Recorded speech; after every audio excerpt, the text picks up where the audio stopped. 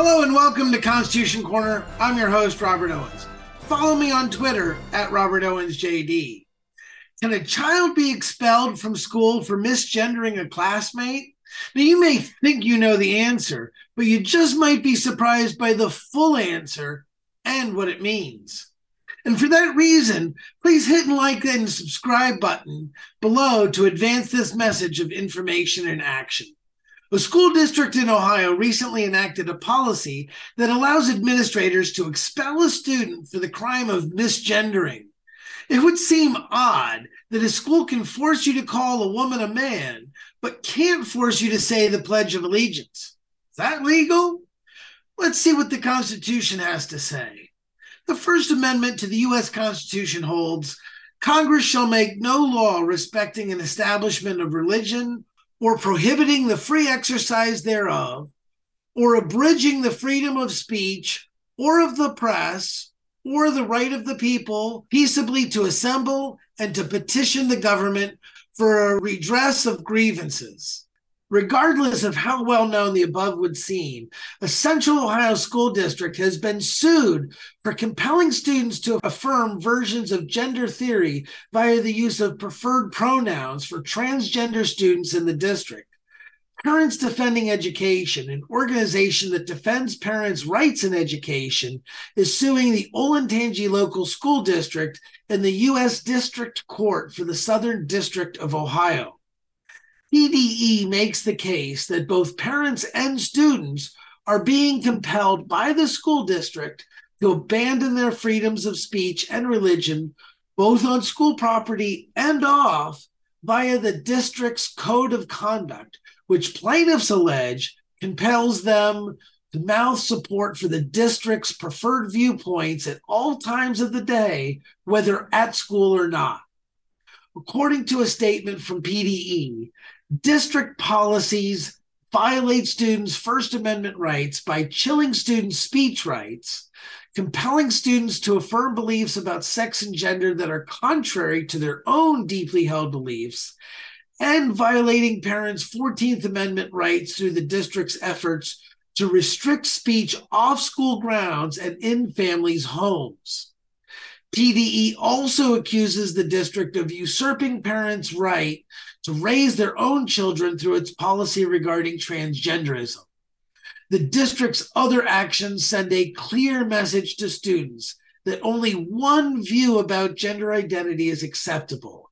It has pushed parents out of critical gender identity decisions of their children through its use of gender identity support plans for students whose biological gender does not align with their gender identity, which the district uses without the consent of their parents. OLSD has also issued transgender guidelines that instruct teachers and other district officials to hide the student's gender identity and preferred pronouns from the student's parents unless the minor student gives permission otherwise. Of particular interest to plaintiffs are school policies 5517, titled Anti-Harassment, and 5136, which applies to speech found on students' personal devices, such as cell phones, social media, email, or other digital modes of communication. Policy 5136 dares to control student conduct off campus by prohibiting the use of personal devices in any way that might reasonably create in the mind of another person an impression of being threatened, humiliated, harassed, embarrassed, or intimidated. It should be noted that constitutional rights are not forfeit because someone is a minor, as in under the age of 18, or because they are in a public school. In 1967, the Supreme Court specifically pointed out that children have constitutional rights. Neither the 14th Amendment nor the Bill of Rights is for adults alone, it said. In 1943, the Supreme Court addressed forced speech of children in public schools.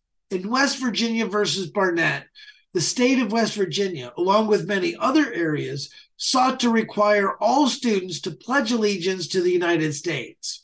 Jehovah's Witnesses, in particular, said that they wish not to do so because it violated their free exercise rights. They viewed it as a violation of their beliefs. There's a prohibition about worshiping graven images, and they regarded this as requiring them to violate their faith in that respect. The U.S. Supreme Court upheld such a provision in 1940 in a decision called Minersville School District versus Gobitz. But in 1943, the Supreme Court invalidated these sorts of measures. As viewers of this channel may already be aware from previous Constitution Corner episodes, lower courts have ruled on the misgendering issue as applied to educational settings already. In Merriweather versus Hartop, the Sixth Circuit held that a gender identity policy requiring a university professor to affirm a student's gender identity, even if inconsistent with their biological sex, violated the professor's First Amendment rights.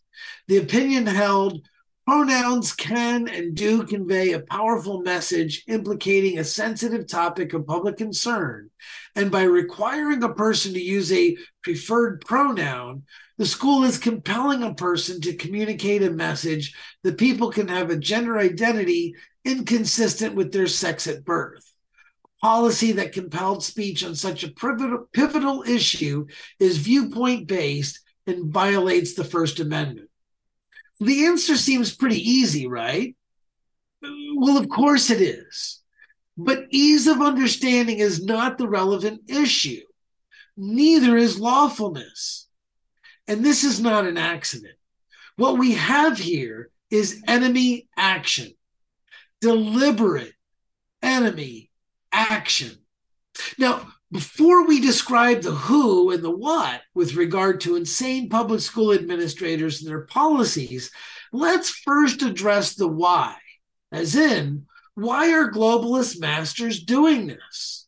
The bottom line explanation is this. In order to bring America fully to its knees, the globalist oligarchs must first completely disassociate the people's general ethos from the rule of law.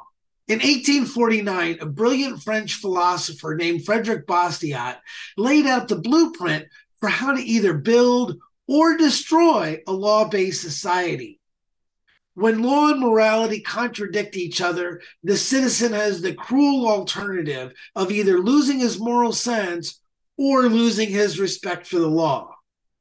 Either of these outcomes are perfectly acceptable to the globalist. This is the truth we must understand.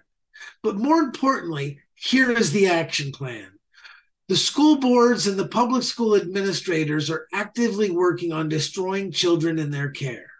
There is no redeeming value in leaving them there for any reason. It is time to get them out. And if you leave your child in public school one moment longer, please understand that it's not their fault anymore. Obviously, there needs to be an alternative. Fortunately, there is. The John Birch Society has the Freedom Project Academy, an award-winning and fully accredited K-12 educational program. This classical education curriculum can be delivered either in a homeschool setting or in a very traditional drop-off and pick-up setting by utilizing our local partnership programs. Satan is a destroyer of children, and he is currently rampaging through America, devouring our youth.